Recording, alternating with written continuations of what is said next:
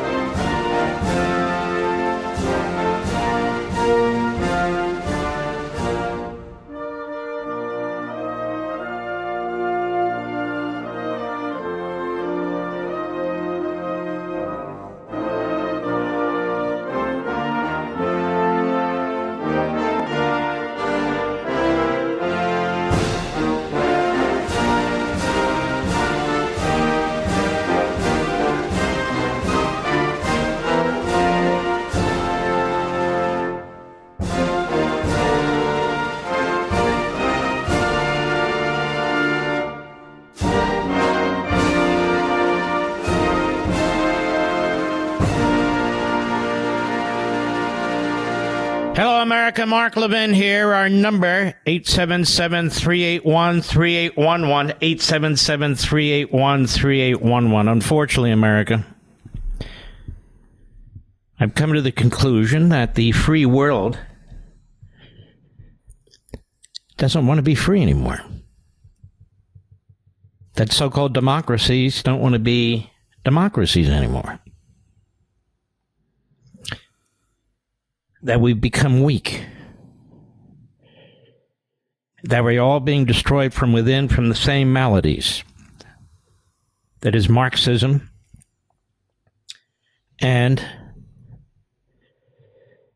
terrorism. Our academia is all in. It's all in for the destruction of America. Because these Ivy League schools, and not just Ivy League schools, the vast majority of our public institutions have been devoured by these forces. And Gramsci was right. And Hamas was right. What do you mean, Mark? Well, as I point out, and the Democrat Party hates America,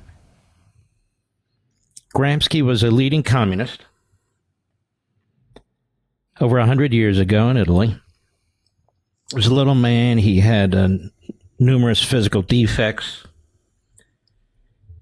He was thrown in prison for a period of time as he opposed not just the fascists, but he opposed democracy too.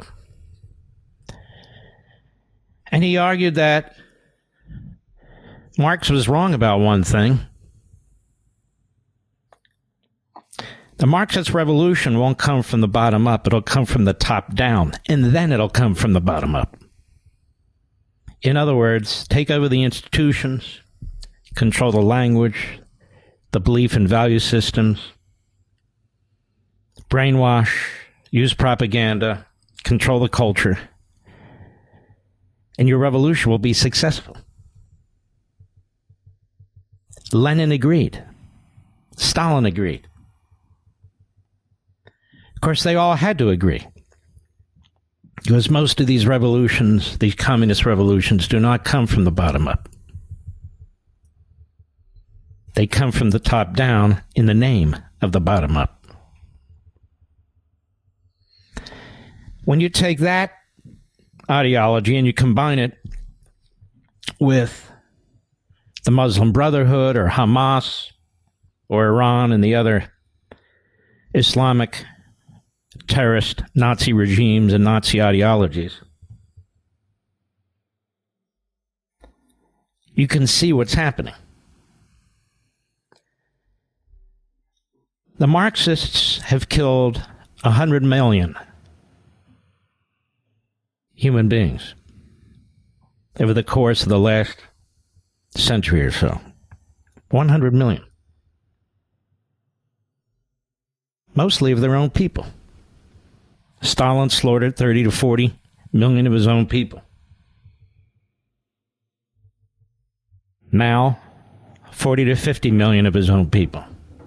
It amazes me when people say, well, look at Hamas, they're killing their own people. Well, of course they are. When you look through the lens of power, whether they're sort of soft autocracies like the Democrat Party, or these very aggressive, genocidal autocracies like Lenin and Stalin and Mao, the Islamo-Nazi regime in Tehran, their terrorist offshoots and so forth, they seek to re-engineer society. They seek to re-engineer human beings.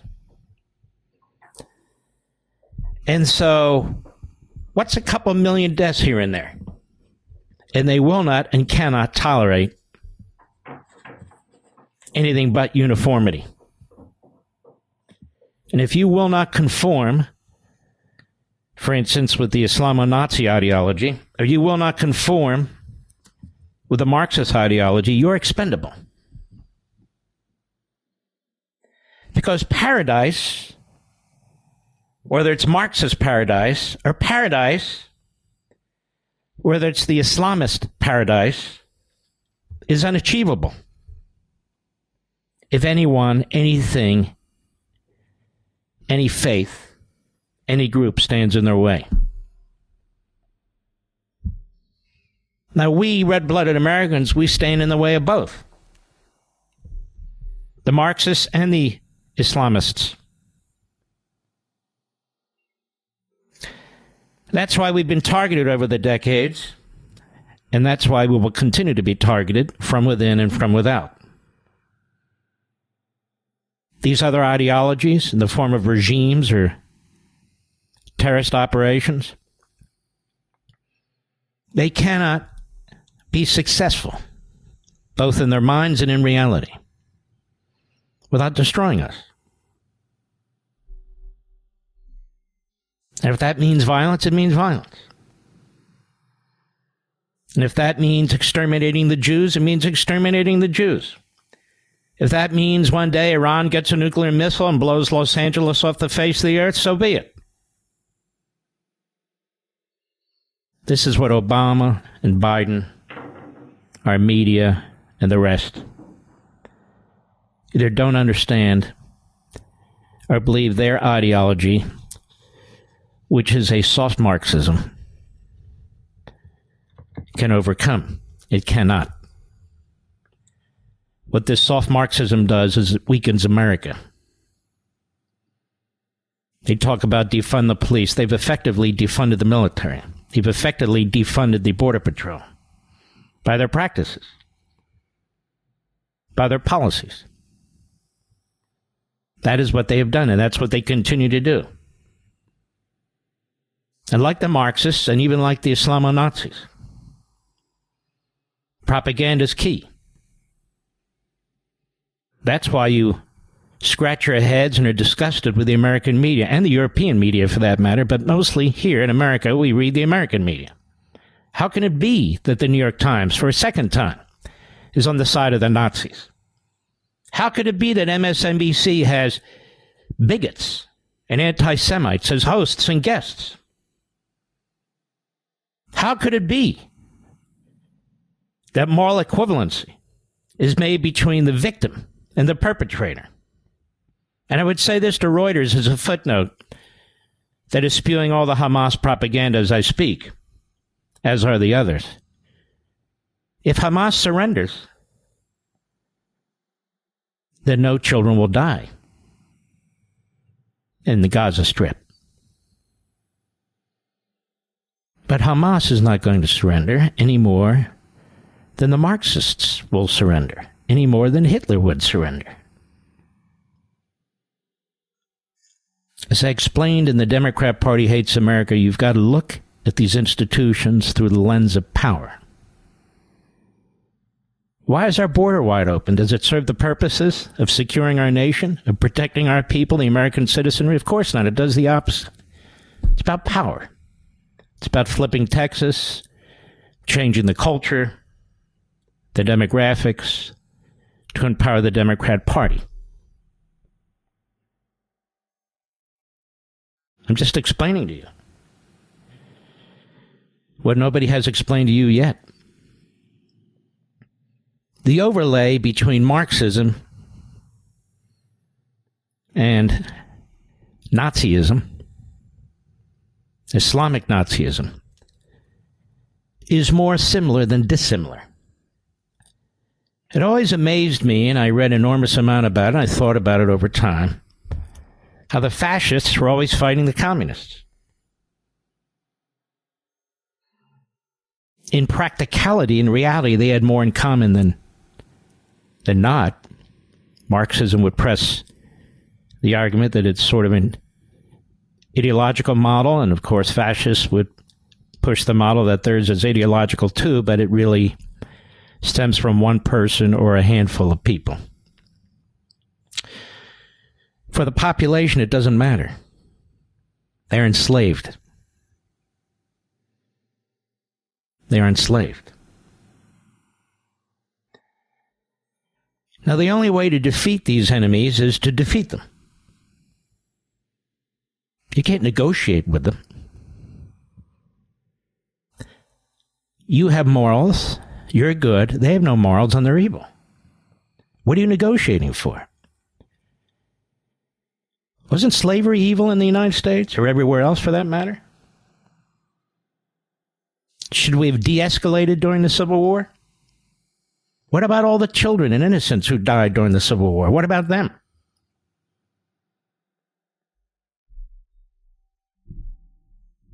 Could they be persuaded, the slaveholders, over time, to let those folks go? Or was it so evil it needed to be crushed? You don't negotiate with evil. You either destroy it or it destroys you. The West is losing this war of ideas and ideology, strategy, tactics. It's losing. Europe opened its borders, and now they've been overrun by immigrants, many of whom come from Arab and Muslim countries. In our own nation, we've been overrun with immigrants, many illegal, from all over the world. We have no idea who they are, none. But we literally have cities now and towns, overwhelming majority of which have attachments and share the culture with individuals in the Middle East, whether in Michigan, Dearborn, whether in Minnesota, Minneapolis, many other parts of our country. An Orthodox Jew with a beard, talis, black coat, yarmulke, they're not free to walk through these areas. They will be violently attacked. Hate crimes against Jews are way up and have been over the last decade or so. 2% of the population in America, 51% of the hate crimes. And as I've said here time and again, why don't they tell us who's doing these things? Surely they can put statistics together.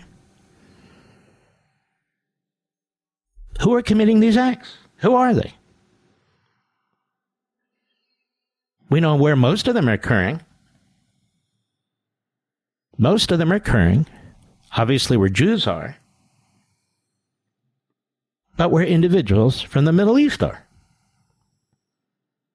I don't really care if I'm attacked by the Hitlerian media in this country, the pro-Hamas media. I don't really care if I'm attacked by Democrats who have brought this to America and who continue to sustain it. I'm talking to you,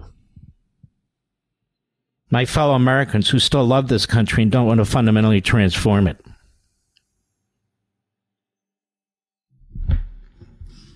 That's what's going on. When you have Obama and Biden and Blinken and the rest of the American Marxists, and that's who Biden ultimately threw in with. First, he threw in with the old Confederates. Now he's thrown in with the American Marxists because he's a chameleon. He's a dumb guy. He's a nasty guy. He always has been. But power's power. Joe Biden needed Bernie Sanders to become the nominee, and that's who he's thrown in with. They're destroying our country from within. People come into this country from other countries. We talk about assimilation. Well, what are they going to assimilate into now? Public education and our colleges and universities were considered places to assimilate people. Now they're learned to hate America. Our media. When you have an autocratic party like the Democrat Party, you need an autocratic media. That's what we have with CNN and Politico and MSNBC, probably the worst. Reuters, AP, New York Times, Washington Post. We have an autocratic media. By the way, which also claims to believe in free speech and freedom of the press and stand with the people when they stand on our throats. I'll be right back. Mark Levin.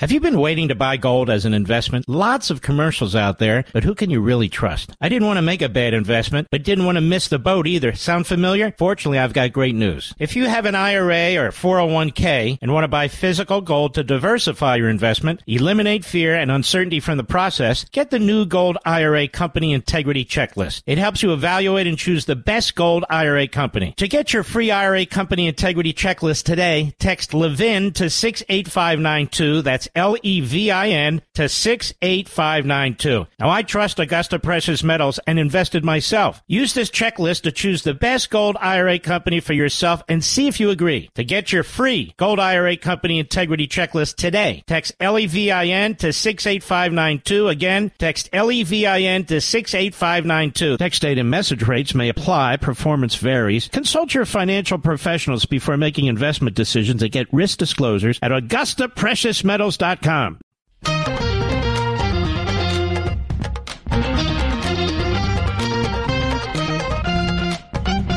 There's other news, so here and there I want to mention. And Mark Meadows, looks like, according to ABC News, is going to have some kind of a plea deal with Jack Smith in Washington. Those of you who listen to this program on a fairly regular basis know that I mentioned several months ago, Mr. Producer, you may recall as well, that Meadows has been awfully silent, and that his name does not appear much in any of the filings by Jack Smith or in any of the leaks by the government. So unfortunately, I assumed that he was working for the government, and he probably is. I can't verify that until other media outlets discuss it at more length, perhaps Fox and so forth. But it's pretty clear to me that's what's going on. It's also pretty clear that the DA prosecutor in the county of Fulton County, that the reason she indicted 19 people, including Donald Trump, is so she could flip some of them. And that appears to be what's taking place. One bogus lawsuit, prosecution after another. But this is how it works. I'll be right back.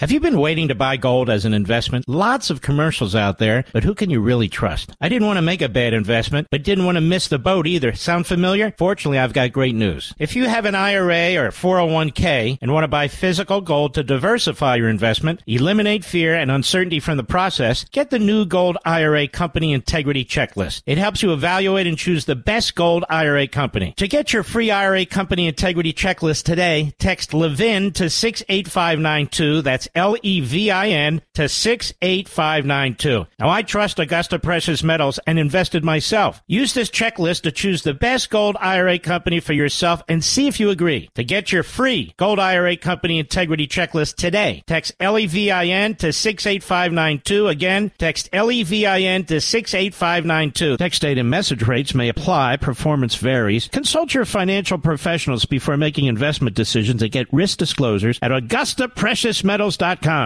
Mark Levin, the research arm of conservative media. Call in now, 877-381-3811. There's a reason I call Ron DeSantis America's governor.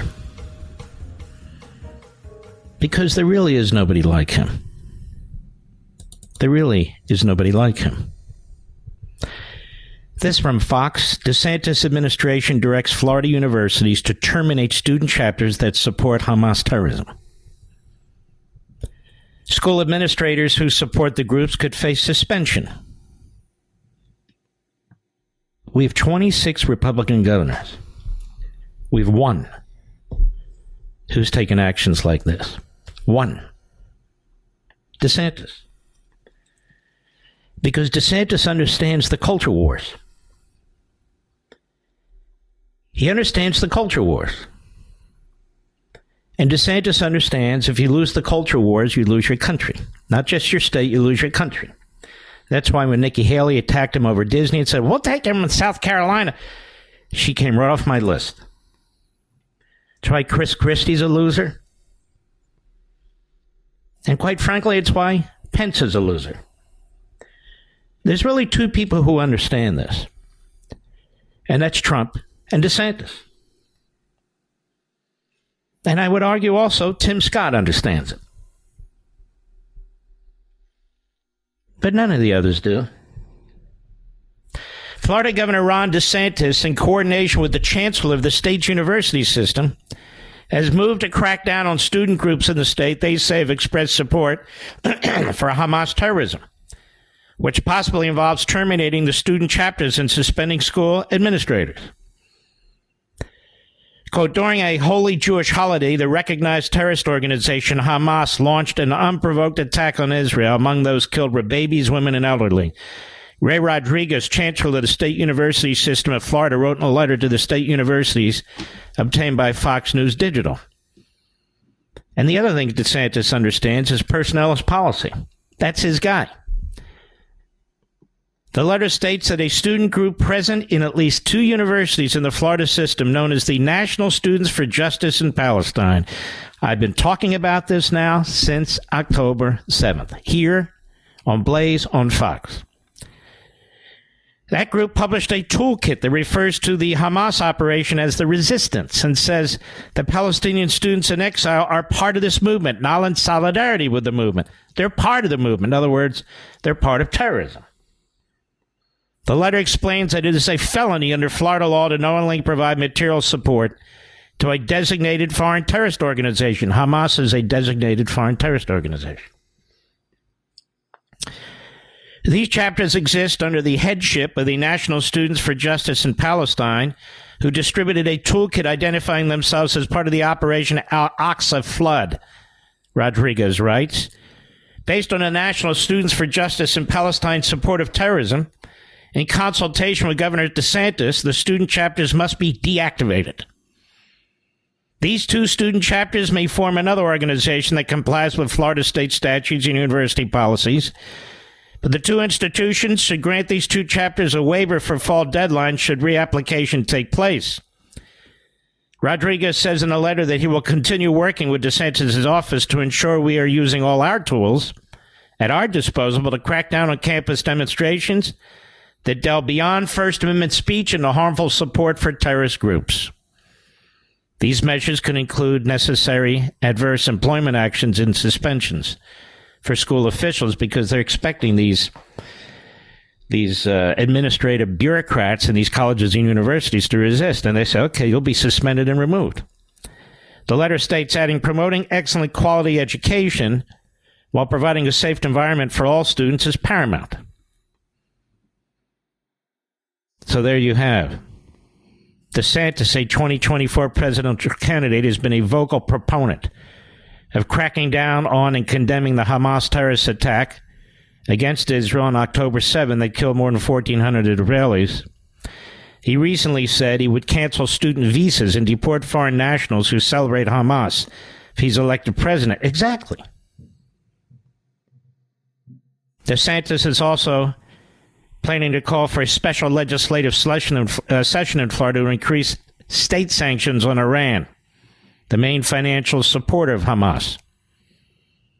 Now, DeSantis allocated state resources to an evacuation operation that was responsible for chartering hundreds of stranded Americans in Israel on flights back to the U.S., and he movie touted it as being more efficient than efforts by the Biden administration.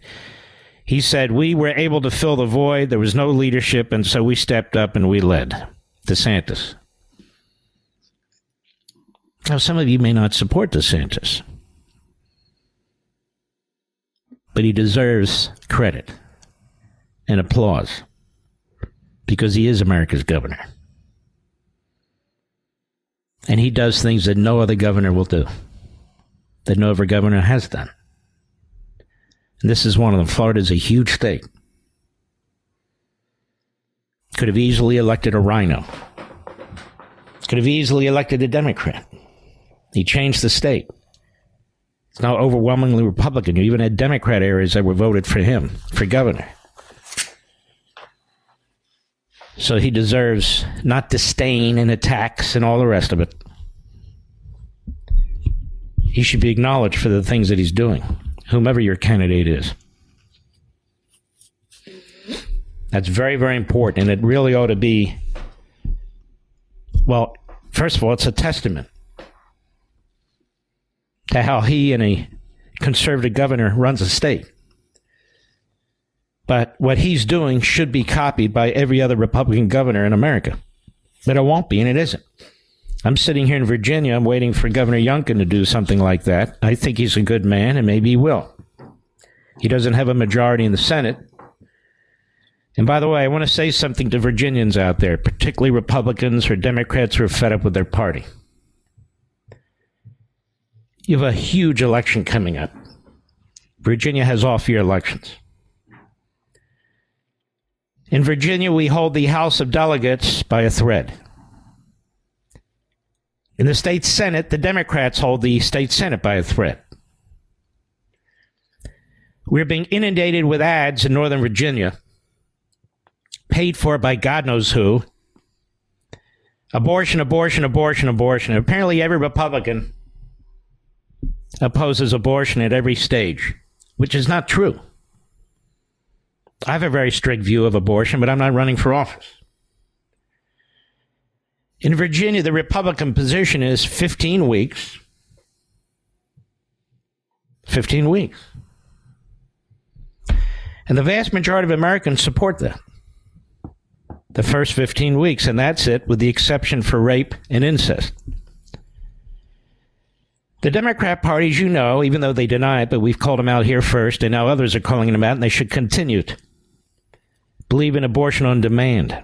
And in fact, they don't even believe in saving the baby after it's born, which no civil society embraces, but the Democrat Party does. It's the same party that promoted eugenics. It's the same party that promoted slavery. It's the same party that promoted segregation. It's the same party that treated black people like animals. Let's stop playing games here. It's the party that welcomes the Hamas supporters into its midst. Joe Biden has not even acknowledged or condemned the element within his own party. It is a party that does not accept America. That's why it hates America, as I keep explaining.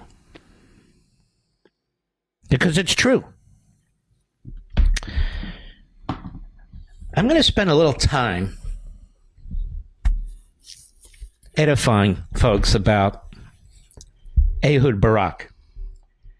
Because I notice one of the liberals on our favorite cable network keeps trashing Netanyahu. It's kind of a strange thing to do in the middle of a war in Israel, don't you think? And then I notice more and more of the Democrat Party embeds in our media are doing the same thing. This guy, Thomas Friedman. Thomas Friedman, in my view, is a self-hating Jew. And he writes these columns not to edify America. He writes these columns because he knows that Joe Biden follows his columns.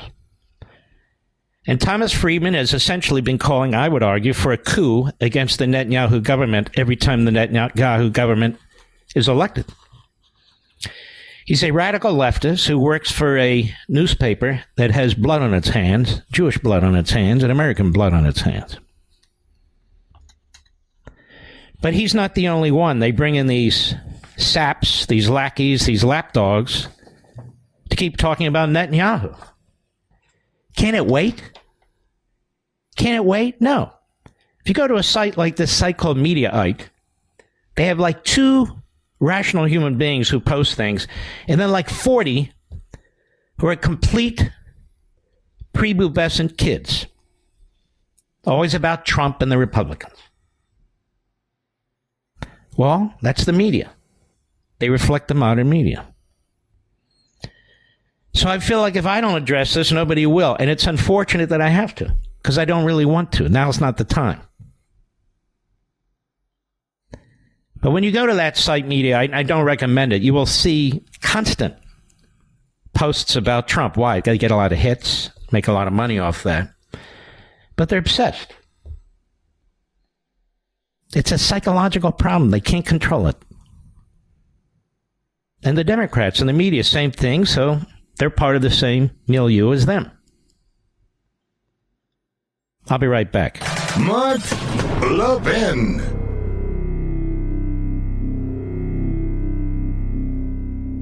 Have you been waiting to buy gold as an investment? Lots of commercials out there, but who can you really trust? I didn't want to make a bad investment, but didn't want to miss the boat either. Sound familiar? Fortunately, I've got great news. If you have an IRA or 401k and want to buy physical gold to diversify your investment, eliminate fear and uncertainty from the process, get the new Gold IRA Company Integrity Checklist. It helps you evaluate and choose the best gold IRA company. To get your free IRA Company Integrity Checklist today, text Levin to 68592. That's Levin to 68592. Now, I trust Augusta Precious Metals and invested myself. Use this checklist to choose the best gold IRA company for yourself and see if you agree. To get your free Gold IRA Company Integrity Checklist today, text Levin to 68592. Again, text Levin to 68592. Text date and message rates may apply. Performance varies. Consult your financial professionals before making investment decisions and get risk disclosures at AugustaPreciousMetals.com.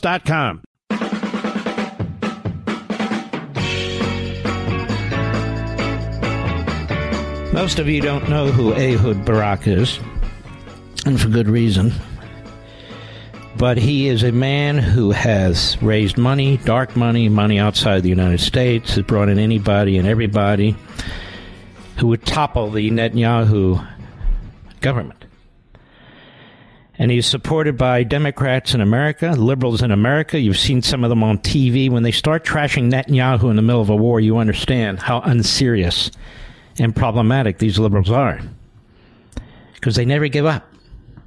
They're ideologues. David Weinberg is a columnist who wrote about this man in the Jerusalem Post a few months back. And again, most of you wouldn't know about this, because why would you? There's other things going on, but you need to know about it now. There are very specific people responsible for the degradation of Israel, with Ehud Barak taking first place in the ugly contest for the most hateful, most extreme, most seditious rabble-rouser of them all. And this guy appears on cable TV the way Thomas Friedman does, because these news people and these hosts don't do their homework. Or some of them embrace it. So they have these useful idiots that they bring on. Former Prime Minister Ehud Barak appears at every anti-government protest rally and in every foreign television studio with preening self-confidence, sky-high arrogance, and the most untamed political language heard in this country in decades, meaning Israel. He savages Prime Minister Netanyahu and anybody to the right of him as dark and dangerous ultra-nationalists who are undermining the foundations of Zionism and Israeli democracy, quote unquote. I guess they're like MAGA Republicans, huh? I guess so. This guy's bad. He blabbers uncontrollably about Israel becoming, quote, a fascist state, unquote, in an apartheid country. He even called a recent Israeli Supreme Court ruling that went into Netanyahu's favor a Weimar Republic-like decision. That's the lead up to the Nazis. This year he has escalated his rhetoric to talk about the, quote, shattering of Israeli democracy, unquote, the darkest days Israel has known, quote, unquote, imminent dictatorship in Israel, quote, unquote, and silencing by the right wing. Sounds like the American left going after Trump, but this guy's bad. And he's supported by the left in our country, the Democrats, and Biden, and Thomas Friedman. In one speech I heard, he writes, Barack hurled the epithet fascist at Netanyahu 3 times, dictator at Justice Minister Levin 4 times, and apartheid at right-wing West Bank settlement policies another 3 times. He then accused all Israelis to his political right of wearing Nazi-style selection eyeglasses, which is a disgusting political slur whether used by an anti-Semitic non-Jew or a born-again wannabe Israeli leader. To this, Barack recently has added piercing, scornful characterizations of Netanyahu and his cabinet ministers as jokes, jackasses, pissers, dribblers, simpletons, people sick with autoimmune diseases. Barack delivers all this dreadful demagoguery alongside incessant use of the epithet messianic in describing policies of the right wing. This, of course, is supremely ironic since the only messianism that exists in abundance in Ehud Barak's presence is its own self-assurance. Whatever you think of Netanyahu's government or its judicial reform proposals, Barak's wild exaggerations and exceedingly belligerent characterizations are disgusting. And by the way, just like Peggy Noonan,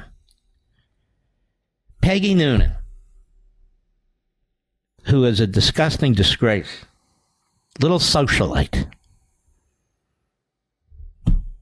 His use of near anti-Semitic pseudo-BDS language is unacceptable. His feral ambitions and savage hatreds clearly have propelled him off into the deep end. Worst of all, and by far worst of all, ready for this? Is the lead role that Barak has taken in calling for subversion of the IDF through mass refusal to serve by Israeli soldiers and reserve duty officers. This is written in July. There was a huge movement by Barak and Lapid and the whole Israeli left, supported by the Thomas Friedmans and the other reprobates in our own country, telling the military to undermine their own commander-in-chief. And part of that, in my humble opinion, is why on October 7th, the government wasn't ready. Because of Ehud Barak, his supporters in Israel, and his supporters in America's media. Barak began barking about the need to refuse to serve in the IDF, quote, under dictatorship, unquote, at a February Haaretz conference.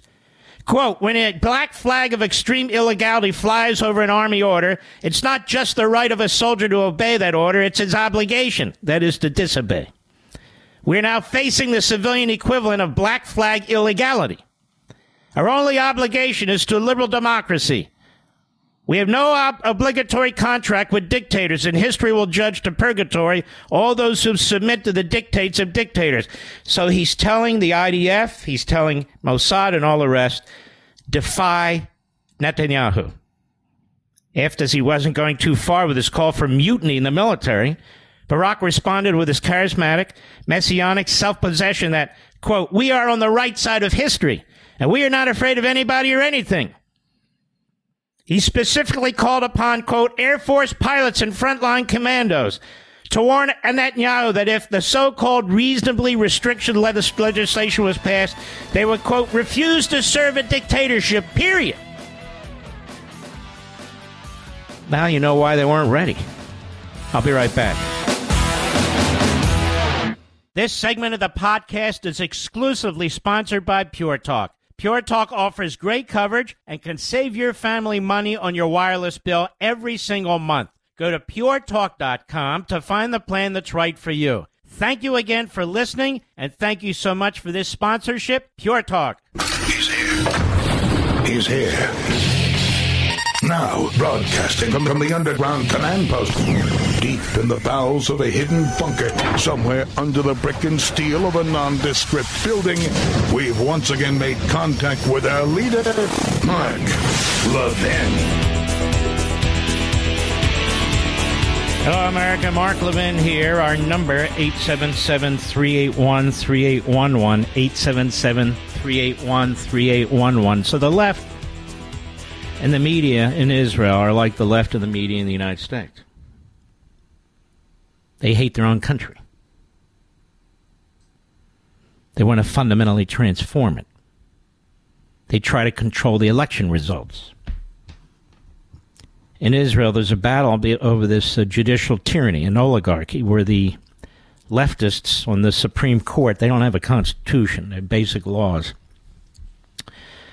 have seized the authority of the Knesset. They've done it since the 1990s under another Barak. And American scholars, including the late Bob Bork, used to write about how outrageous and authoritarian this Supreme Court Chief Justice is. And it's an incestuous situation where they appoint each other. And so Netanyahu offered some modest changes to limit their power and to give some back, not to him, but to the Knesset, and to limit some of their jurisdiction. The court has said so far, you don't have the authority to do that. And so what's happened in our country among the Democrat liberals and their columnists, and some of them are on TV, trashing Netanyahu right now as I speak. There's a day and time for politics. This wasn't it. But I've heard it now 3 times from the same person. That, in fact, they like judicial tyranny if they control the judiciary. Even in our own countries, you all know. And so they're not defending democracy. And what Netanyahu was doing was not radical under any definition of radical. But they hate him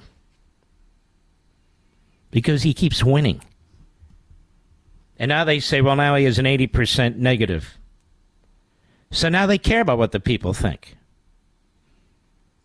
When he gets elected, they don't like what the people think. But when they're looking at a poll in the middle of a war, they mind. And what I'm saying to you here right now, for you, everybody in America, and the whole world to hear, including in Israel,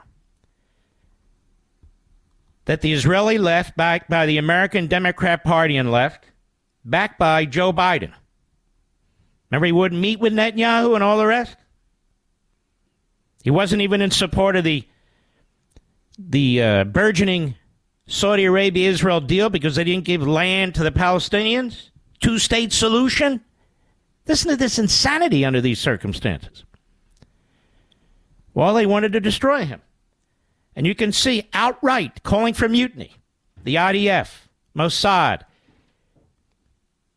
the military pilots, the jet pilots, not to show up. The frontline commandos, not to follow orders from their commander-in-chief, Netanyahu. This is coming from a former prime minister. My goodness. The columnist goes on. He goes on here. This is the place to remind readers of Ehud Barak's dismal political record.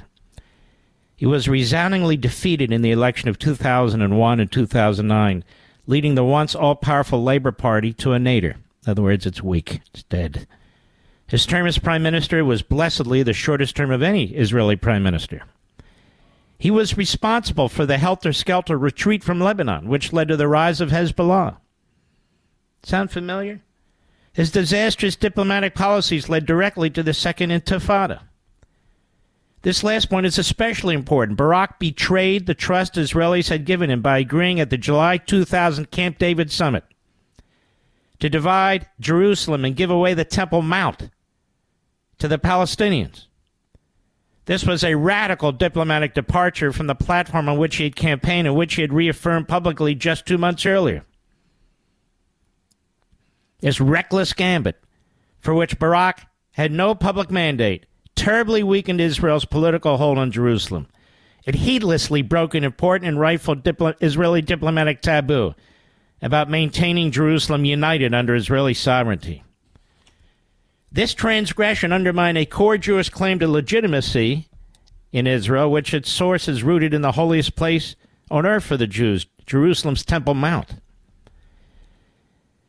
It appreciably enfeebled Israel's diplomatic fortitude. It drove Palestinian expectations sky high and became the baseline for international demands that the city be split into 2 capitals. It later gave cover to other politicians on the left. It also promptly led to Yasser Arafat's so-called Second Intifada, the most murderous spree of Palestinian terrorism in Israeli history. except for now October 7th. And Barack was involved in that, too, for the reasons I said. He was truly leading a civil war in his own country. People don't realize this in America. Backed by the Democrat Party leftists in our own country. And some of them you hear on TV, some of them are still writing columns, acting like they have no responsibility for what took place. And they surely do. Arafat incorrectly assumed that all Israelis would be as supine as Barack, that several dozen bus bombers will push Israelis over the edge and bring about capitulation in Jerusalem and across Judea and Samaria. And sure enough, Barack almost gave away the store at the January 2001 Taba summit. After his government had fallen, and despite the raging intifada, for the first time, an Israeli prime minister imprudently accepted the 1967 lines, and 97% of Judea and Samaria, their homeland, the so-called West Bank, as the basis for a Palestinian state.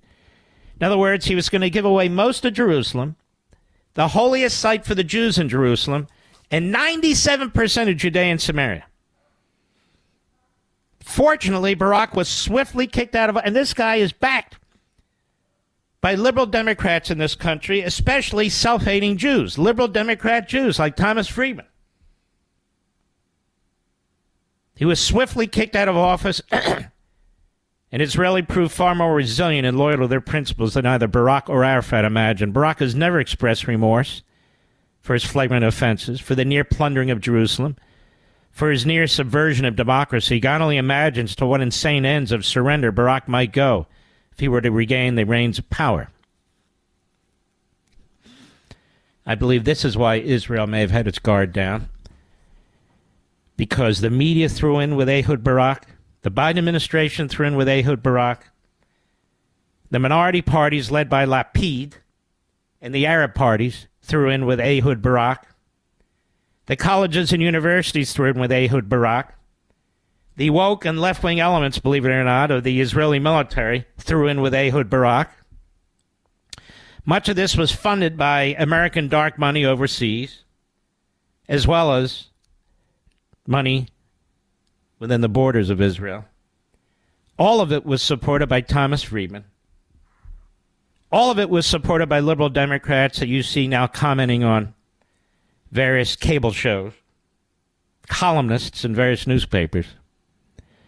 And so today they say the public hates Netanyahu. And they said that when Netanyahu was elected. I don't know what's going to happen to Netanyahu, but why are they still focused on this? Because they hate Netanyahu more than they hate Hamas. That's why. That's why. Their obsession with power, the centralization of power, blinds them to everything. Blinds the Democrat Party in our own country. Blinds the minority parties in Israel. It's really quite repulsive.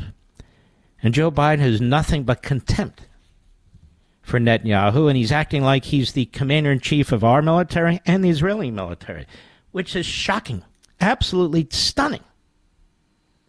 And I want to tell something to the conga line and boring and repetitious reporters and news hosts and all the rest of them. You keep saying, will the war widen in the Middle East? Yes, it will. If the enemy sees weakness. If the enemy sees strength, it might not. But if the enemy sees weakness, of course it will. These are not rational human beings. These are evil subhumans. These are Nazis. That's what they are. And even the Nazis tried to hide what they did at Auschwitz and the other camps. And I want to salute the Reagan Library. They have an entire Auschwitz exhibit. It spent years to put it together. And before Julie and I and Sylvia, my mother-in-law, went to the event, the book signing and all the rest of it, we took a tour of that exhibit. They've extended the exhibit given what's taken place.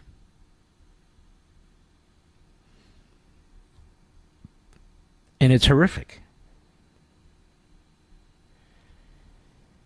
And one day we'll be taking another tour about what happened on October 7, 2023. One day we'll be taking another tour with live videos provided by the enemy. The free world came together to defeat the Nazis. And the Axis powers all of them. They understood right from wrong, good from evil. The media rooted for America. Even the New York Times, which covered up the Holocaust. But they wanted America to win. Our media today do not want America to win. These ideologies, these infiltrations that have taken place have changed everything. Everything. So we have a fifth column in our own country. The Democrat Party and their media. They cannot be counted on, even in circumstances like this. Oh, they have their fig leaves. They'll tell you, oh, we have two fleets there, we're doing this. That's fine. But the mealy-mouthed talk and all the rest. We now have 14 military personnel been injured by the Iranian regimes and their surrogates. The Iranian regime and their surrogates. 14. And we've done nothing. And so they'll ratchet it up. And they'll ratchet it up some more. Then we have a White House who keeps saying, we don't want Hezbollah to get involved. We don't want Hezbollah to get involved. I keep telling you this, and what does that mean? Hezbollah hears it. Oh, okay, they don't want us to get involved. Maybe we should. And where was Biden over the weekend, Mr. Producer? He was on the beach in Delaware. On the beach. Sick. He's sick. They're all sick. And disgusting. And so this is where we are. The UN Secretary General. It's not the United Nations. It's the United Nazis. Henceforth. Basically attacks Israel with his moral equivalency. If only the Jews and only the Israelis didn't treat all these peaceful Palestinians. And by the way, the peaceful Palestinians are committing acts of terrorism as I speak in Judea and Samaria, a.k.a. the West Bank. Peaceful, don't you know? So they keep saying, of course, America has the right to defend, Israel has the right to defend itself, but they don't mean it. And then Nicole Wallace, who is a complete, sick, unhinged buffoon. The world would be a much more dangerous place if Trump were president right now. This Trump stuff is amazing, isn't it? You know, Nicole, you're a sick, low IQ, former Republican operative who threw every principle you really never had, I guess, to the wind to be a host on MSNBC with many of your bigoted and racist friends. Give Al Sharpton my best. Actually, give him my worst next time you see him in the hallway. I'll be right back. Mark Levin.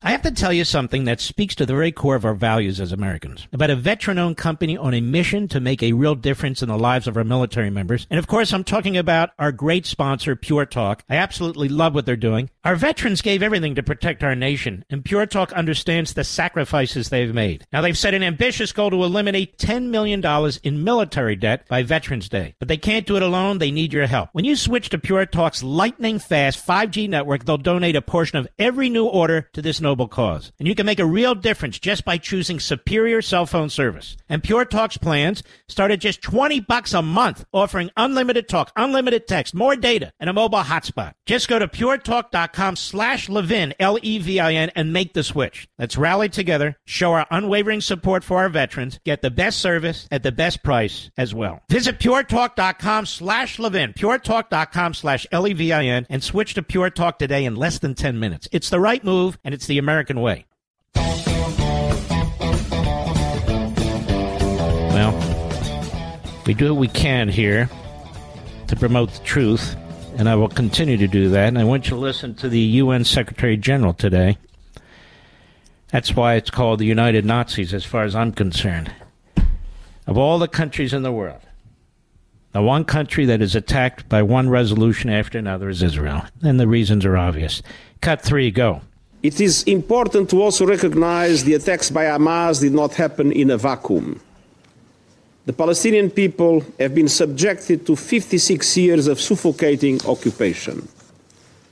They have seen their land steadily devoured by settlements and plagued by violence, their economy stifled, their people displaced, and their homes demolished. Shut up, you broken English moron. There he is, the head of the United Nazis, the Secretary General. Yeah, that fits nicely with the Marxists or fascists. Oh, yeah. That's it. That's right. Shut up, you puke. I'll be right back. I have to tell you something that speaks to the very core of our values as Americans. About a veteran-owned company on a mission to make a real difference in the lives of our military members. And of course, I'm talking about our great sponsor, Pure Talk. I absolutely love what they're doing. Our veterans gave everything to protect our nation, and Pure Talk understands the sacrifices they've made. Now, they've set an ambitious goal to eliminate $10 million in military debt by Veterans Day. But they can't do it alone. They need your help. When you switch to Pure Talk's lightning-fast 5G network, they'll donate a portion of every new order to this noble cause. And you can make a real difference just by choosing superior cell phone service. And Pure Talk's plans start at just $20 a month, offering unlimited talk, unlimited text, more data, and a mobile hotspot. Just go to puretalk.com/Levin, Levin, and make the switch. Let's rally together, show our unwavering support for our veterans, get the best service at the best price as well. Visit puretalk.com/Levin, puretalk.com/Levin, and switch to Pure Talk today in less than 10 minutes. It's the right move, and it's the American way. Mark Levin, the thunder on the right. Call in now, 877-381-3811. You know, folks, I have very exciting news for you. First of all, I was one of the founders, and a gentleman named Kerry Katz, great patriot, of Conservative Review TV, with the Liberty Scores and so forth and so on. And we founded it, I guess it's almost 9 years ago. It's a fantastic platform. And really, we never got rid of it. Glenn Beck is the founder of The Blaze. And so Glenn Beck had an idea. And he came to us and he said, well, I have an idea. Why don't we join resources, join hosts and talent, become even bigger and better. And out of that came Blaze TV. From the Blaze and Conservative Review TV came Blaze TV. I stepped out of the management of it, as did Glenn, because we're content-oriented broadcasters. It doesn't mean we still don't provide our opinions and so forth. And it has become this fantastic site. And in fact, what is it now? About 8 or 9 months ago, I re-upped with the company I helped found for several more years. Because I'm proud of what we do. But I'm even prouder tonight. I'm prouder tonight because I have some very exciting news for you folks.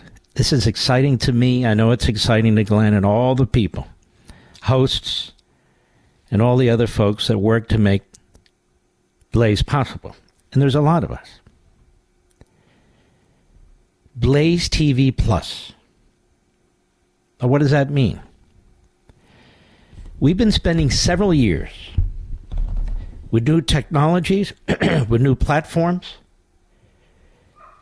with new subject matter, new areas of interest, to expand our presentation to you and to make it easier to navigate and to make it more intriguing and even interesting than it was. So as of today, the Blaze is now Blaze TV Plus. And it's really a big deal. We're the first major platform to eliminate all advertisements. There will no longer be sponsors. There will no longer be advertisements. Meaning we are entirely subscription-based. Meaning it's entirely up to you. We don't want any interference.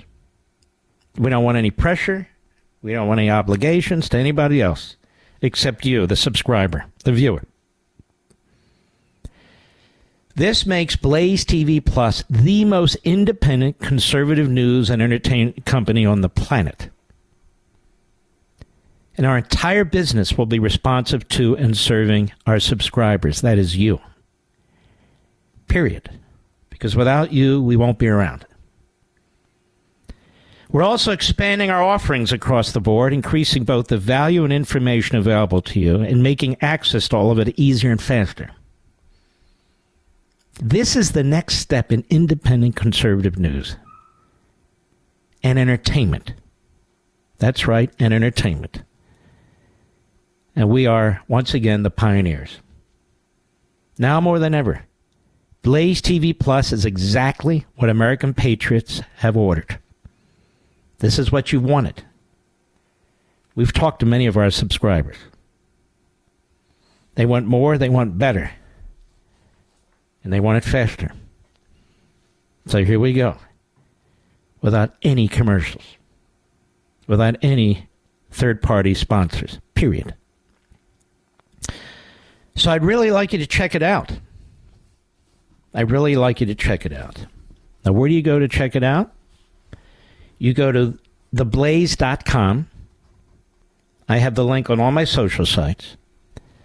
You go to theblaze.com and scroll through and see what we're doing. See how exciting it is. We'll continue to be your source for the news you already enjoy, sharpening our coverage on stories that matter. We're going to expand our opinion section. A lot of people are making noise on social media and outdated cable TV stations. We need more sane and reasoned discussion. Whether it's from me or other wonderful hosts and voices. Without filters.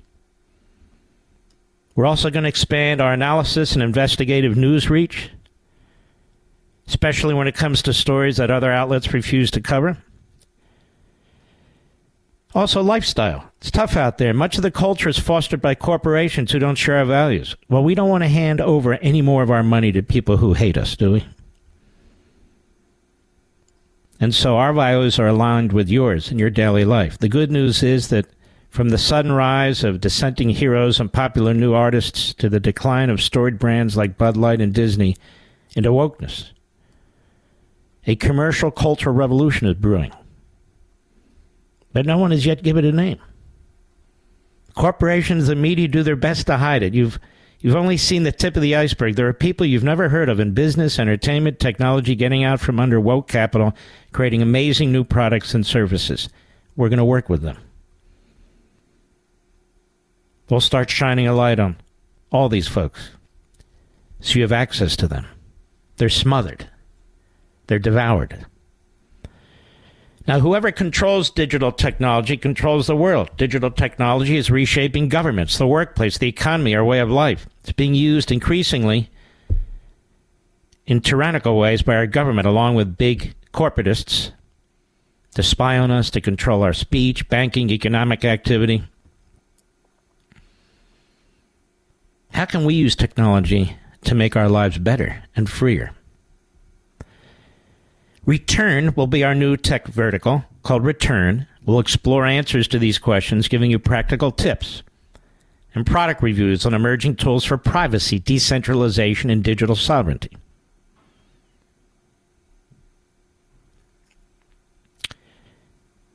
We need to remember also to have fun. Of course, most fun in this country has been politicized by the left.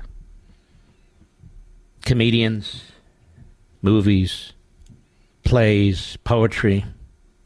But we need to live joyfully, with hope. We need to laugh. We need to share stories. We need to sing songs. You can sing, I typically whistle. But it's always been a key part of the vision for Blaze Media, and we're going to bring more coverage of it to you, as well as exciting new original content that we'll announce soon that we are going to create. And through it all, Blaze Media will continue to serve as the independent voice it has been since Glenn and I co-founded this company in 2018. Haters scoffed at us. They're not laughing now. The mainstream networks have devolved into government-approved propaganda mills. Blaze Media has risen as a vital source and voice for millions. We are so very thankful for your support. And we want more and more of you to join us. It's not enough to just turn off the tube. Turn us on. I'm very grateful to have the opportunity to work hard to bring you more of you want and deserve. And it is our mission to forge an American way of life in the 21st century worthy of the name for ourselves and our children. But we can do that simply by starting to come together to find ways to practically better our lives and communities in whatever situation we find ourselves. This is our country. We're not going to give it up. The frontier where our hearts and minds are truly tested is always within us. And this is the frontier, the pioneers, that we believe is the future, and we want you to join us. Join us. If you haven't already subscribed, join us. And as Matthew Peterson, editor-in-chief of Blaze Media, says, all of us look forward to bringing you more of the information and insight you need to live well. And we humbly thank you for your support in the days ahead. TheBlaze.com. You don't have to memorize it. I've linked it on all my social platforms. You can check it out. And I think you're going to be really excited about it. I know we are. The hosts are. The people who make Blaze work behind the scenes, they're very excited. And we have poured our blood, sweat, tears, and resources into this effort. Because we see what's going on in this country. We see the media today. And we're sick of looking at it. I'll be right back. Mark Levin.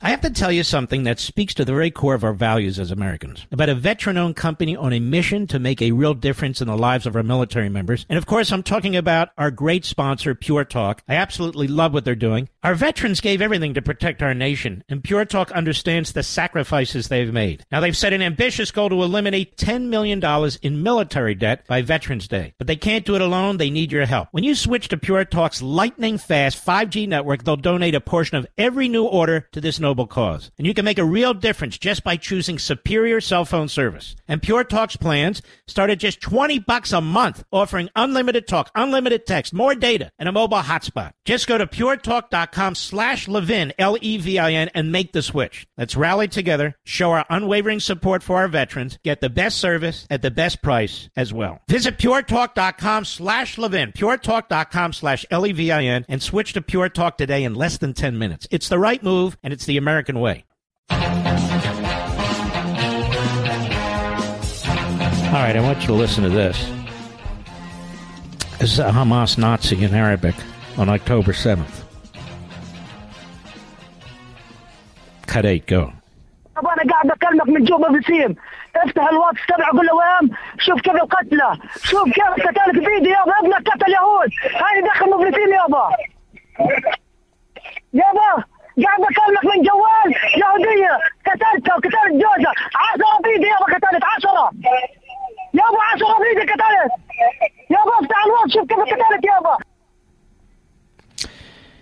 And what he's saying, that little desert rat, it's a conversation between a Hamas terrorist on October 7th and his father. He stole the phone from one of the Israelis he slaughtered. He's bragging about killing 10 Jews with his own hands. He's very excited, as you can hear. Quote, "Dad, I'm calling you from the phone of a Jew.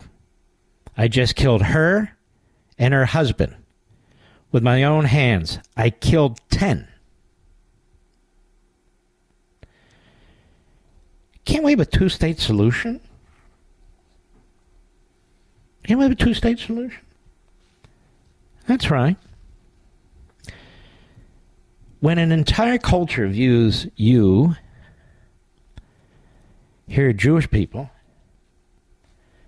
as non-human beings, as unworthy of life, what's to discuss? What's to negotiate? Except how you destroy them before they destroy you. This is what Reuters, the Associated Press, the New York Times, and the Washington Post, NBC, MSNBC, CBS, CNN, ABC. This is what these people at Associated Press and Reuters, this is what they don't give a damn about. You know why? Because many of the people at these corporations don't view Jews as human beings either. The Secretary General of the United Nazis, he doesn't view the Jews as human beings. Now, they talk about the Palestinians in Gaza. The Palestinians were given Gaza that was conquered by the Israelis in 1967. That's Egyptian land, and they don't want anything to do with it. And in 2005, they pulled out all the Jews and everybody else and said to the Palestinians, okay, this is yours. This is yours. And Fatah, the terrorist organization, so-called moderates. What kind of terrorist organization is moderates? They took over the government there. Then they held an election, Fatah and Hamas. Hamas thinks Fatah is weak. Doesn't slaughter enough Jews. Even though the head of Fatah, as I told you, Abbas, funded and strategized and orchestrated the slaughter at the Munich Olympics in 1972 of the Jewish Olympic athletes who were tortured. So the Palestinians vote, and they vote for Hamas. You know, they want peace, even though Hamas is a terrorist organization. And they want war with the Jews. So we're told they don't represent the Palestinians, but they voted them in. Well, they didn't know what they were. Yes, they did know what they were. They know exactly what they were.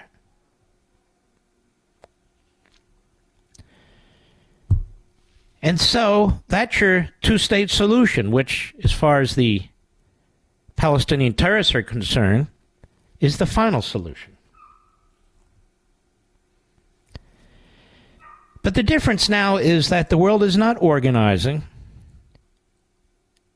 It's not organizing to destroy the Islamo-Nazis. It seeks peace in our time with the Islamo-Nazis. And that continues. That's why we're going to lose. And it won't be pretty. Be right back.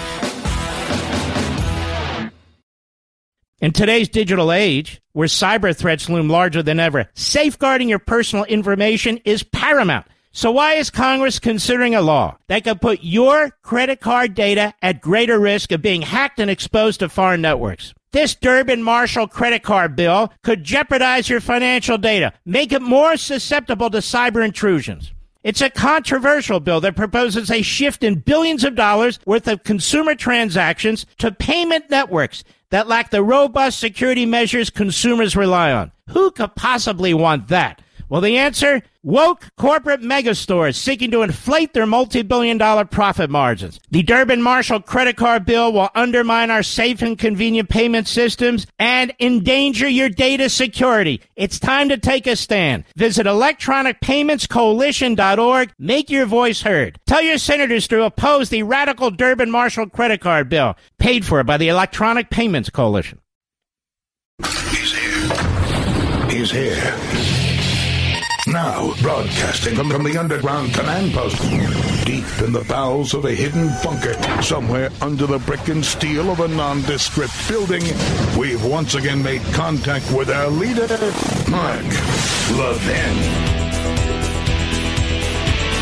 Hello, America. Mark Levin here. Our number is 877-381-3811, 877-381-3811. I would be remiss I didn't mention a few things here. Number one, the judge in the civil case in New York fining Donald Trump $5,000. There's no basis for that, whether he likes what Donald Trump said or not. It's not possible to influence a jury since it's not a jury trial.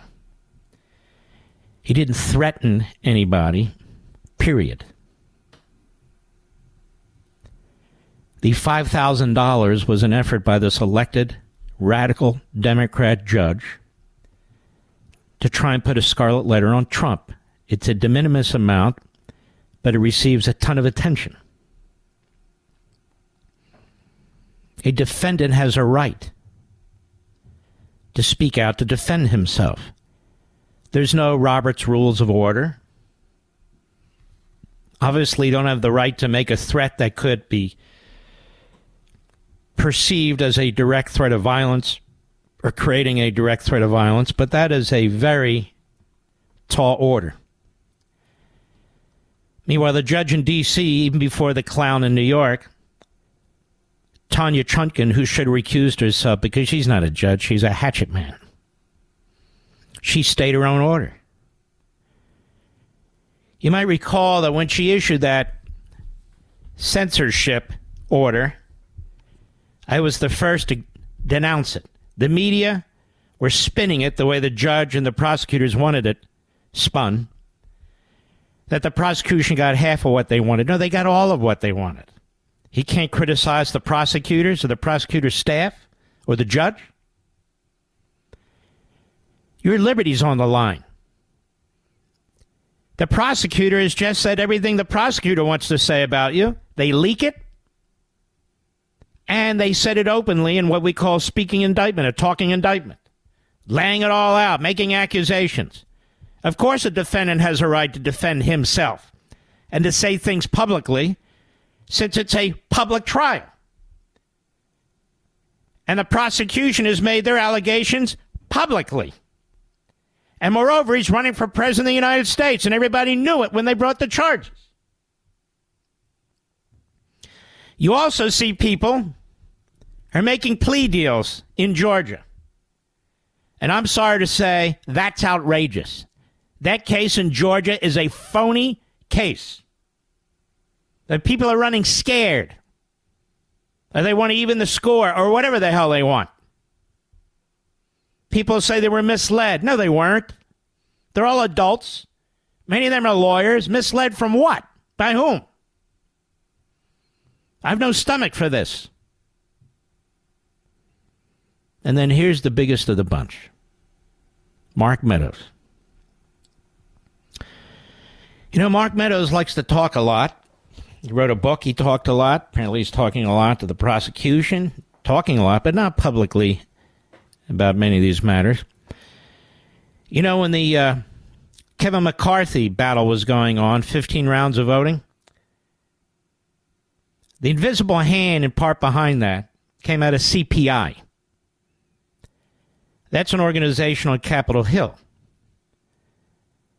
that is heavily funded by multi-billionaires and so forth, which is fine by me. I have no problem with it.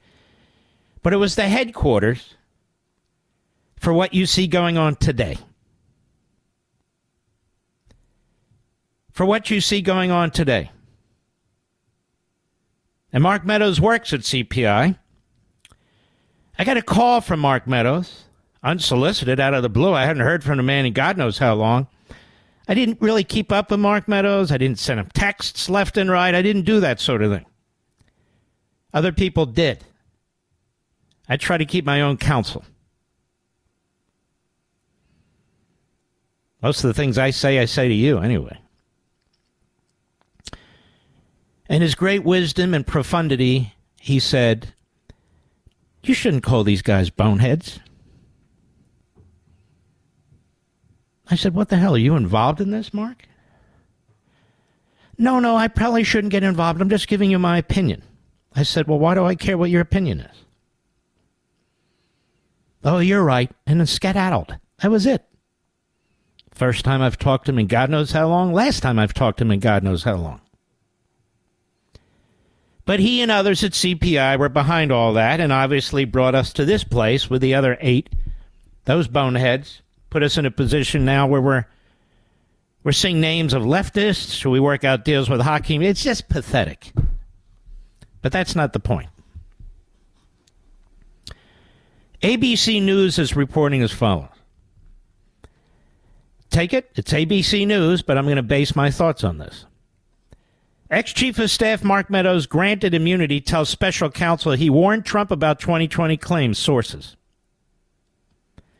Now, this is what's amazing about putting a gag order on Trump when the prosecution's leaking. Leaking to ABC News. Former President Donald Trump's final chief of staff in the White House, Mark Meadows, has spoken with special counsel Jack Smith's team at least 3 times this year, including once before a federal grand jury, which came only after Smith granted Meadows immunity to testify under oath, according to sources familiar with the matter. This is where you have the rats jumping the ship, the cut-and-run guys. And this is what prosecutors rely on. The sources said Meadows informed Smith's team that he repeatedly told Trump in the weeks after the 2020 presidential election that the allegations of significant voting fraud coming in them were baseless, a striking break from Trump's prolific rhetoric regarding the election. By the way, none of this is illegal. None of this is illegal. But then again, we're not talking about a real judicial system in Washington, D.C. The sources said Meadows informed Smith's team that he repeatedly told Trump in the weeks after the 2020 presidential election that the allegations of significant voting fraud coming to them were baseless, a striking break from Trump's prolific rhetoric regarding the election. Now, the leak either comes from Meadows' legal team, it comes from Jack Smith's legal team, or it comes from the Department of Justice. One of the 3, there's no other choice. According to the sources, Meadows also told the federal investigators Trump was being dishonest with the public when he first claimed to have won the election only hours after polls closed on November 3 before final results were in. Obviously, we didn't win, a source quoted Meadows as telling Smith's team in hindsight. I believe this is coming from the prosecutors. It's coming from Smith's team. Now, if Tanya Chutkan were an honest, an objective judge, she'd immediately want to get to the bottom of this. She doesn't need a motion from Trump's lawyers or anybody else. She's there to protect the courtroom and the process, due process, of what's going on in the courtroom. She has the power on her own to direct a contempt investigation and potentially a due process violation, a Fifth Amendment investigation, But she won't. Surprise me, Judge, do it. But she won't. Trump has called Meadows, one of the former president's closest and highest-ranking aides in the White House, a special friend and a great chief of staff. As good as it gets. Apparently not. The description of what Meadows allegedly told investigators shed further light on the evidence Smith's team has amassed as it prosecutes Trump for allegedly trying to unlawfully retain power and spread lies. You're allowed to spread lies, by the way. I don't understand this. I'm not saying he did, but that's not a crime. If it were a crime, the media would be in prison all over the place, like Mediaite, Media Matters, and all those guys. The descriptions also expose how far Trump loyalists like Meadows have gone to support and defend Trump. Sources told ABC, you see how this is set up? This is one of his closest aides. Trump loved the guy. He went way out of his way to be loyal to Trump, to defend him on the voting stuff, to defend him on the election stuff. But now he's prepared to tell the truth. So how can you attack the character of this fine man, who you yourself called the greatest of greats? Sources told ABC News Smith's investigators were keenly interested in questioning Meadows about election-related conversations that he had with Trump during his final months in office, and whether Meadows actually believes some of the claims he included in a book he published after Trump left office, a book that promised to, quote, correct the record on Trump. Oh. ABC News has identified several assertions in the book that appear to be contradicted by what Meadows allegedly told investigators behind closed doors. Now, you know why that's being leaked out? Because the prosecutors are telling you what issues they're going to have to be prepared for and that they will be prepared for them. According to Meadows' book, the election was stolen and rigged with help from allies in the liberal media who ignored actual evidence of fraud right there in plain sight for anyone to access and analyze, quote unquote. But as described to ABC News, Meadows privately told Smith's investigators that, to this day, he's yet to see any evidence of fraud that would have kept now President Joe Biden from the White House, and he told them he agrees with a government assessment at the time that the 2020 presidential election was the most secure election in U.S. history. What? It clearly wasn't the most secure election in U.S. history. And how would he even know that? There were at least, there were fewer guardrails on that election than any in my lifetime. But what is this side? It was the most secure election in U.S. history? Again, this is what ABC News is reporting. They won't tell us the source because, of course, they're not going to. Trump was already questioning the integrity of the election months before Election Day. Then within hours of polls closing on November 3, as Trump was beginning to lose key states, Trump claimed on national TV that it was all major fraud. Frankly, we did win the election, Trump declared. Meadows told investigators earlier this year that he's long believed Trump was being dishonest. When he made that statement, given the fact that votes were still being counted and the results from several states were not yet in.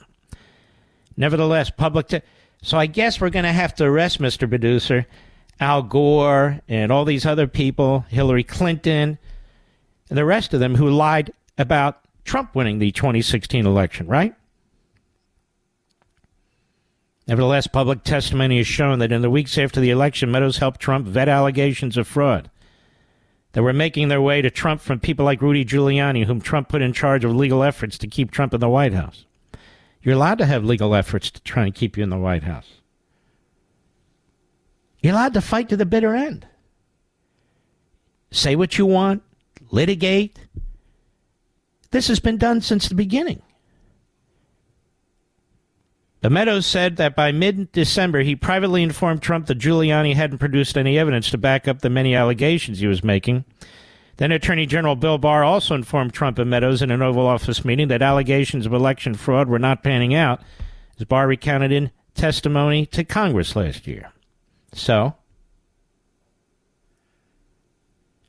Meadows has said publicly that he believed, quote, a number of allegations, unquote, still warranted further investigation, that he hadn't reached a conclusion on the election overall by late December. So, in other words, he's changed, according to this report. Also, by then, Trump had run out of legal options when the U.S. Supreme Court on December 11, 2020, denied his final court challenge. Trump told Meadows something to the effect, then that's the end. So that's it, Meadows recalled to investigators, according to sources. They're quoting him. So it has to be Smith's office. You don't have to be, some genius detective to figure this out. Still, Trump wouldn't back down, insisting there was widespread fraud, but that the Justice Department wasn't looking for it. Barr recalled. While speaking with investigators, Meadows was specifically asked if Trump ever acknowledged to him that he'd lost the election. Meadows told investigators he never heard Trump say that. That won't help the prosecutors. On January 2, 2021, Meadows helped set up the now infamous phone call between Trump and Georgia Secretary of State Brad Raffensperger, during which Trump pressed Raffensperger to find 11,780 votes because we won the state. That's not the context of that quote, and ABC News knows it. He didn't say, find the votes so we can win. He wanted to know if there were more votes out there because some of the Republican areas hadn't come in. You see how this is spun? Meadows has said publicly that he essentially introduced everyone on the call, which is corroborated by transcripts of the call that were made public, and he has said he was simply trying to help them resolve a dispute with Georgia's election results. On the call, Trump mentioned allegations of fraudulent ballots hidden in suitcases and so forth. As described to ABC News, Meadows told Smith's investigators that around that time, there were many times he wanted to resign over concerns that the way certain allegations of fraud were being handled, it could have a negative impact, but he ultimately didn't leave because he wanted to help ensure a peaceful transfer of power. Well, of course. Aided by a ghostwriter. They all had ghostwriters, except me. All of them. Meadows published his book, The Chief's Chief, nearly a year after Trump left office. Now, you know I didn't interview him, right? You remember that, Mr. Producer. I wouldn't interview him. There was something that didn't smell right to me. The sheer volume of falsehoods that have been published about the president's time in the White House is astounding, the book says. I consider this book a small opportunity to correct the record. Trump even promoted the book himself. Well, why wouldn't he? But sources told ABC News that when speaking with Smith's investigators, Meadows conceded that he doesn't actually believe some of the statements in his book. Well, that will be a major area of attacking his character. That is, his believability. Meadows told investigators he doesn't agree with what's in his book when it says our many referrals to the Department of Justice were not seriously investigated. Meadows told investigators he believes Justice was taking allegations of fraud seriously, properly investigating them, and doing all. But he doesn't know if they were or not. How would he know? Despite Meadows telling investigators that Giuliani never produced evidence of significant fraud in the election, his book refers to Giuliani's efforts to expose the fraud and the dirty tricks on election night. Wow. Now you see the ugly underbelly, underside, of how prosecutors work and how people buckle. I don't know, those of you who bought his book, maybe you should ask the publisher to return your money. Don't you think, Mr. Producer? If this story is true, it sounds like they have a lot of details that's coming from somewhere, including quotation marks. But ABC News really doesn't care about the American people. It's on a mission. I'll be right back. Mark Levin.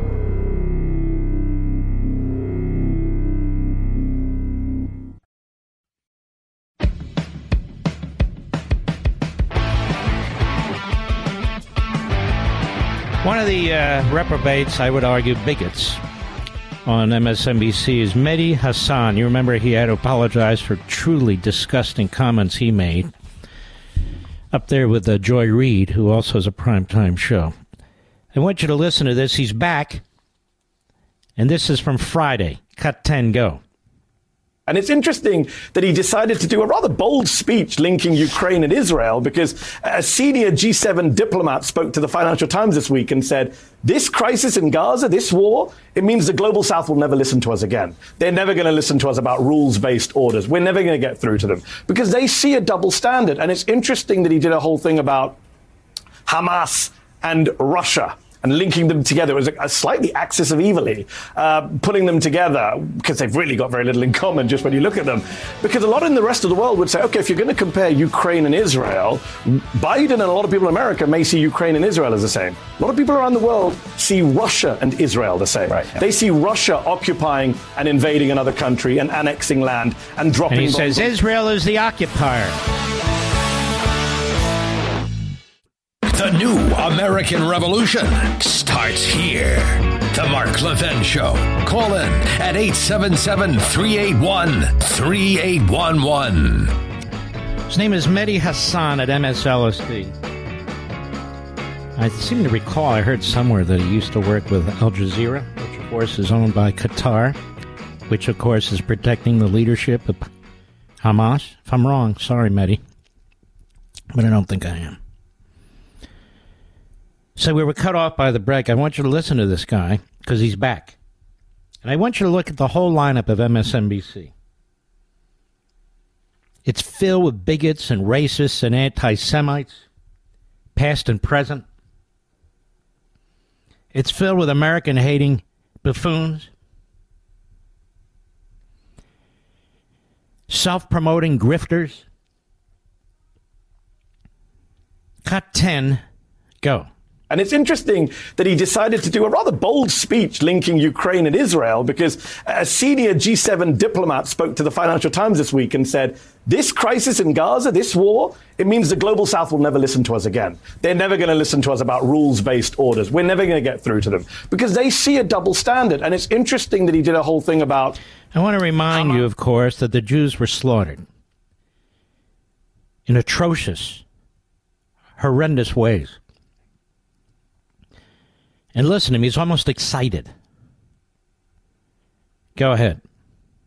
Together, it was a slightly axis of evilly, putting them together, because they've really got very little in common just when you look at them. Because a lot in the rest of the world would say, okay, if you're going to compare Ukraine and Israel, Biden and a lot of people in America may see Ukraine and Israel as the same. A lot of people around the world see Russia and Israel the same. Right, yeah. They see Russia occupying and invading another country. I guess that's why Russia backs Hamas. But listen to this sicko. Go ahead. Dropping bombs on civilians and saying, hey, human shields. And they see Israel doing that in Gaza. Israel is the occupier of the West Bank and Gaza. So that kind of stuff. I know Israel's the occupier, you say, of the West Bank and Gaza. Did you know that? No, yes, it's well known. Go ahead. The U.S. on television in Congress. I'm glad you asked the question, because that's what the rest of the world is talking about. That's why America's foreign policy is so unpopular, especially in the Middle East. No, it's unpopular in the Middle East because we believe in liberty and humanity, and most of those occupying the Arab countries do not. They treat their own people like crap. They treat their own women like crap. They treat their own children like crap. I want you to think about it, America. The Arab countries, particularly a couple of them, are sitting on more oil than the rest of the world has. So why aren't they helping their brothers and sisters in the Palestinian Authority and in the Gaza Strip? And maybe Mr. Hassan can show us when were the first Palestinians in the so-called West Bank, and ask him, why does he call it the West Bank? Jordan's property? Unbelievable. This guy is a loathsome lowlife. He's not a journalist. He knows what he is, and I know what he is. And he employs these dishonest tactics, these phony history lessons, if you will, revisionism.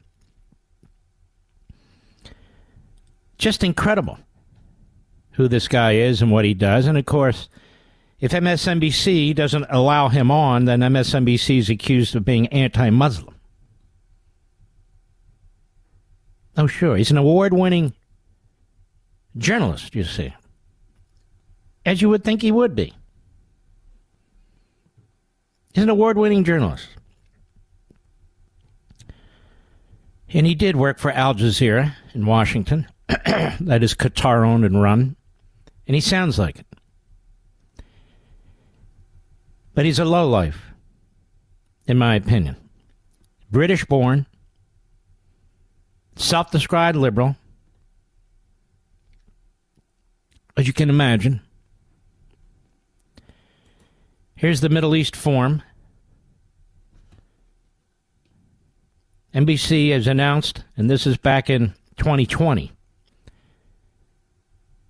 that British activist journalist Mehdi Hasan will be presenting the Mehdi Hasan Show. Of course, I crush him every Sunday. I think they even moved him. He was once a leading voice within British journalism, outspoken left-leaning circles before becoming a star presenter for the Qatari regime's media arm, Al Jazeera. Perhaps Al Jazeera, notorious home for Islamic extremism, was a comfortable ideological home for Hassan despite his Shia background. In 2009, he gave a speech at a Shiite mosque in London.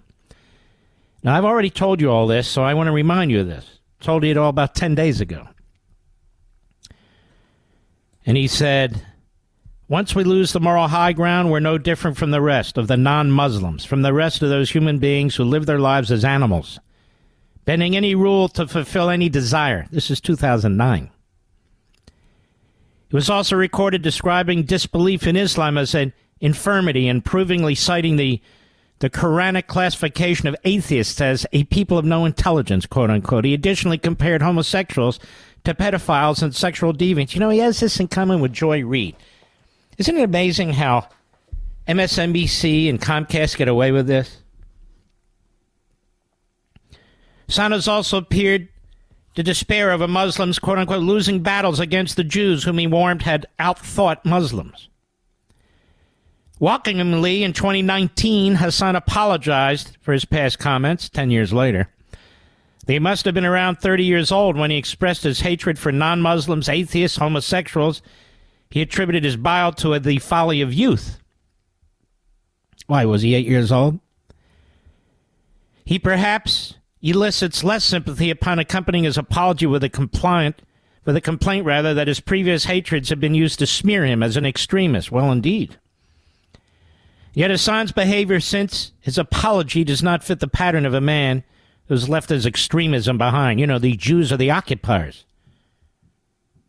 Continues to regularly speak on platforms alongside Islamist clerics who incite hatred against minorities. Last November, for example, they write, when was this written? Let me see, 2020, October, so a few years ago. Hassan was happy to share stage with Dawood Walid, who preaches about the evils of Jews. A few months earlier, Hassan moderated a debate at a conference with Hatim Bayzian, who was complaining about Jews in control of universities and was censured by his employer for tweeting anti-Semitic cartoons. The conference, hosted by the Islamic Society of North America, also featured dozens of the most extreme clerics in America, such as Hassim Kamani, who claims that Muslim men may fulfill any sexual desires with a female slave that belongs to him. When Muslim husbands are learning to train their wives, quote-unquote, beating them, Kamani concedes, should only be a last measure. Is Hassan not merely a Muslim journalist, but an Islamist activist? They asked the question. Certainly his speeches in the past suggest some Islamic leanings, and his regular appearances at Islamic events, as well as his long-standing employment by Al Jazeera, the key media arm of the despotic terror-financing Qatari regime, are cause for concern. And so it seems a rather unwise decision by NBC to give him a prominent platform to a man with a history of extreme... Yeah, okay, but they also give it to Sharpton. And others who share the ideology and intelligence, minimal at that, of this man, Mehdi Hasan. Do you ever think you'd live to see the day of something like this? And there he is. Now I want to play it again. Mehdi Hasan on MSNBC Friday, who apologized for being an anti-Semite bigot and homophobe. Cut 10, go. And it's interesting that he decided to do a rather bold speech linking Ukraine and Israel, because a senior G7 diplomat spoke to the Financial Times this week and said, this crisis in Gaza, this war, it means the global south will never listen to us again. They're never going to listen to us about rules-based orders. We're never going to get through to them because they see a double standard. And it's interesting that he did a whole thing about Hamas and Russia and linking them together. It was a slightly axis of evilly, putting them together, because they've really got very little in common just when you look at them. Because a lot in the rest of the world would say, okay, if you're going to they have a lot in common, a-hole. He's talking about invading their neighbors and doing horrific things to them. They have a lot in common. Maybe your morality can't pick it up. Go ahead. Biden and a lot of people in America may see Ukraine and Israel as the same. A lot of people around the world see Russia and Israel the same. Right, yeah. They see Russia occupying and invading another country and annexing land and dropping bombs on civilians. Let me explain something to you, nitwit. Gaza was never Palestinian. It was Egyptian. And the Egyptians didn't want it. And the Israelis won it in a war where they lost soldiers. They lost citizens. The West Bank. There was no West Bank until 1948 when the Jordanians grabbed it in Israel's war for independence. Lands granted to it all the way back to the Ottoman Empire. And after 2,000 years, the indigenous peoples came back to their homeland. Judea and Samaria. He won't even say those words. It's the West Bank. So you know he's a liar. Who else worked for Jazeera? Do you remember, Mr. Biddy? Didn't Al Gore buy into that at some point? I think he did, yeah, Al Gore. Whatever happened to that buffoon? That guy was getting fatter and fatter by the day. And so, as I think about it, it's been an oversight for years. I want to give an honorary appointment to Al Gore on FU, Fatties United. So FU, Al, wherever you are, probably slurping down a milkshake. I'll be right back. Mark Levin.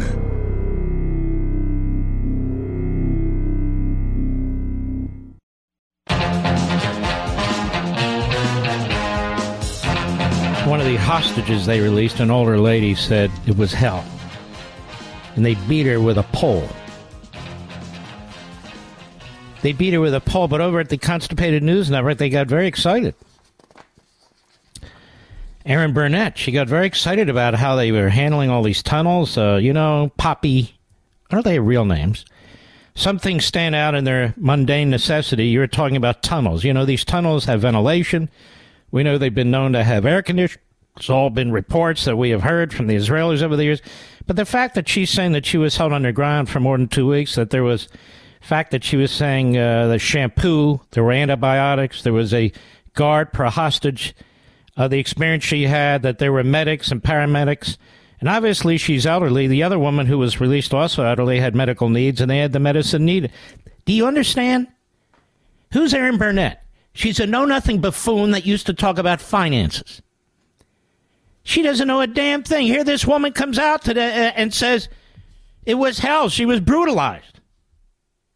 Well, maybe Erin Burnett will switch places, one of the other hostages, if she's so happy and excited about the conditions. What a bunch of skunks. Natalie Sanandaji, Hamas attack survivor at that peace festival. I want you to listen to what she had to say. Cut 15, go.